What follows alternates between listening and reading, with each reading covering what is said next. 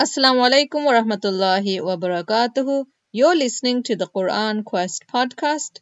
Do visit us at www.quranquest.co.uk. So, Assalamu alaikum to all of you who have joined our Quran Quest group, and obviously, I'm Sister Aisha.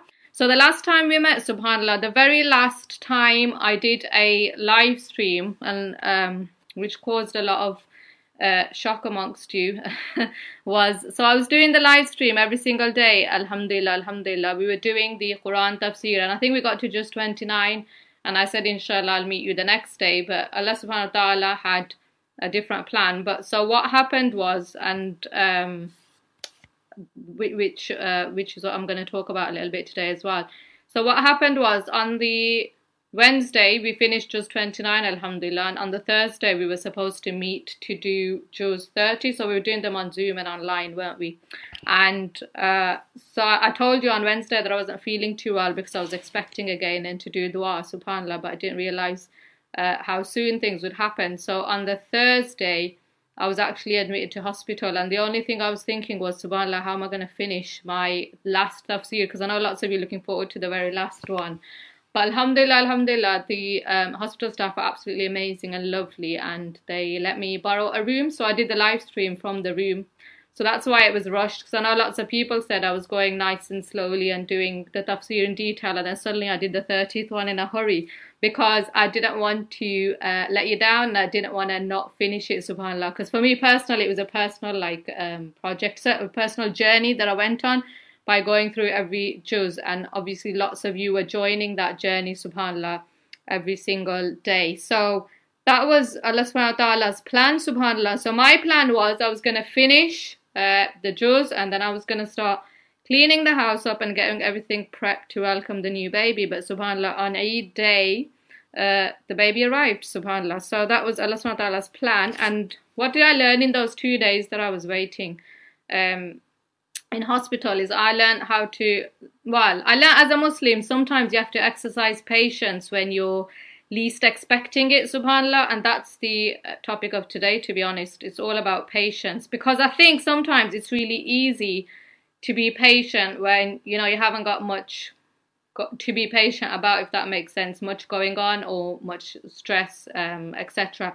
But I think when you're really tested by Allah subhanahu wa ta'ala, subhanAllah, sometimes you have to exercise so much patience, and that's when your iman comes in really into question, and you need to really start displaying this really important characteristic that you should have as Muslim. So myself personally, when I was sitting there, I was just doing dua for 2 days, thinking, subhanAllah, I hope everything happens. First of all, I thought whatever is going to happen, it's going to be, by the will of Allah subhanahu wa ta'ala, inshallah, and that nothing bad will happen. And secondly, when you believe when we say we believe in Allah subhanahu wa ta'ala, you have iman, you have to really wholeheartedly believe that whatever's going to happen, it's going to happen for your good, especially when it's, you know that it's not in your control and you don't know what's actually going on.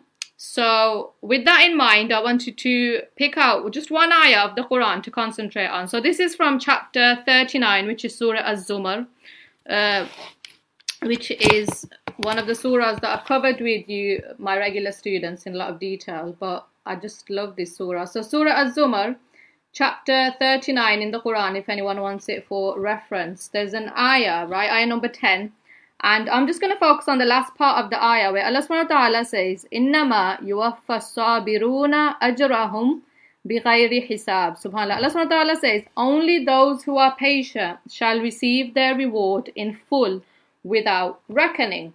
And if you go back and read the whole ayah, it says, say, O my servants who believe, have taqwa of your Lord, and good is for those who do good in this world, and Allah's earth is spacious. Then it says, only those who are patient shall receive their reward in full, reward in full without reckoning. Okay? So first of all, in this ayah, Allah subhanahu wa ta'ala commands us to have taqwa, and this is really important. So before it moves on to having patience, where Allah subhanahu wa ta'ala tells us to remain steadfast in our obedience and have taqwa in Him. And I think this is really important, rather than just, saying you're a Muslim and having belief in Allah subhanahu wa ta'ala, is having taqwa, really feeling it in your heart and having that full belief in Allah subhanahu wa ta'ala. And remaining steadfast in your belief as well, right? Allah subhanahu wa ta'ala says in another part of the Quran, say, O my servants who believe, have taqwa of your Lord, good is for those who do good in this world. Subhanallah. So it means the people who do good in this world will have a good reward in the dunya and a good reward in the hereafter as well. And Allah subhanahu wa ta'ala says about the patient people that, you know, you're going to get your reward without any reckoning at all. So it means your reward's not going to be measured. It's not going to be weighted, subhanAllah. It's going to be from Allah subhanahu wa ta'ala, and it's going to be really, really immense when you get it. So this is a really important ayah to remind yourself, especially when you're going through trials and tribulations, which again, Allah subhanahu wa ta'ala has told us in the Quran that everyone's going to experience some sort of trial, whether it's to do with your wealth, whether it's to do with your children, whether it's to do with hunger, poverty, etc. Everybody's going to experience something, and your trial is going to be different from anybody else's trial, right? You're not going to have the same difficulties or problems that somebody else is having. So you can't compare yourself to other people and think what's going on with them. And remember, lots and lots goes on behind closed doors that you don't know about. Don't think you necessarily know about the trials that another person's going through, first of all. But when you have these trials, this is a time when you really have to exercise your patience. So apart from believing in Allah subhanahu wa ta'ala and accepting that whatever Allah subhanahu wa ta'ala is going to do is going to be for your good, another good thing to do is exercise patience. And subhanAllah, as a Muslim, you're lucky because when you're going through hardship, right, you get reward from Allah subhanahu wa ta'ala. And then when everything's good and you're thankful, you still get reward from Allah subhanahu wa ta'ala. So it's a win-win situation, although obviously it might not seem that way when things are getting tough and things are getting difficult and you think, you know, what can I do? Turn to Allah subhanahu wa ta'ala, make dua to Allah subhanahu wa ta'ala, make lots of istighfar to Allah subhanahu wa ta'ala.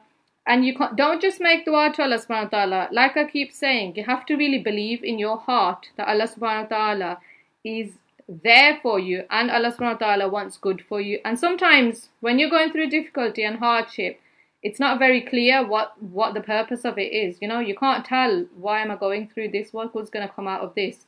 Or how is this situation going to play out and what's going to happen at the end of it? So this is when you really have to believe that whatever Allah subhanahu wa ta'ala is doing it's for your benefit and it's for your goodness, inshallah. So really what these little weekly reminders are going to be, inshallah, are just iman boosters because everybody needs reminding from time to time. And as a wider community, we're obviously going through our own test of patience because we're in lockdown. You're not able to do the things that you normally do. You're not able to see people that you normally see. People's whole lives have turned upside down and changed. So obviously that in itself is a time to be patient. And subhanAllah, as Muslims, we've just come out of Ramadan, which itself is a month where we've had the chance to exercise patience as well.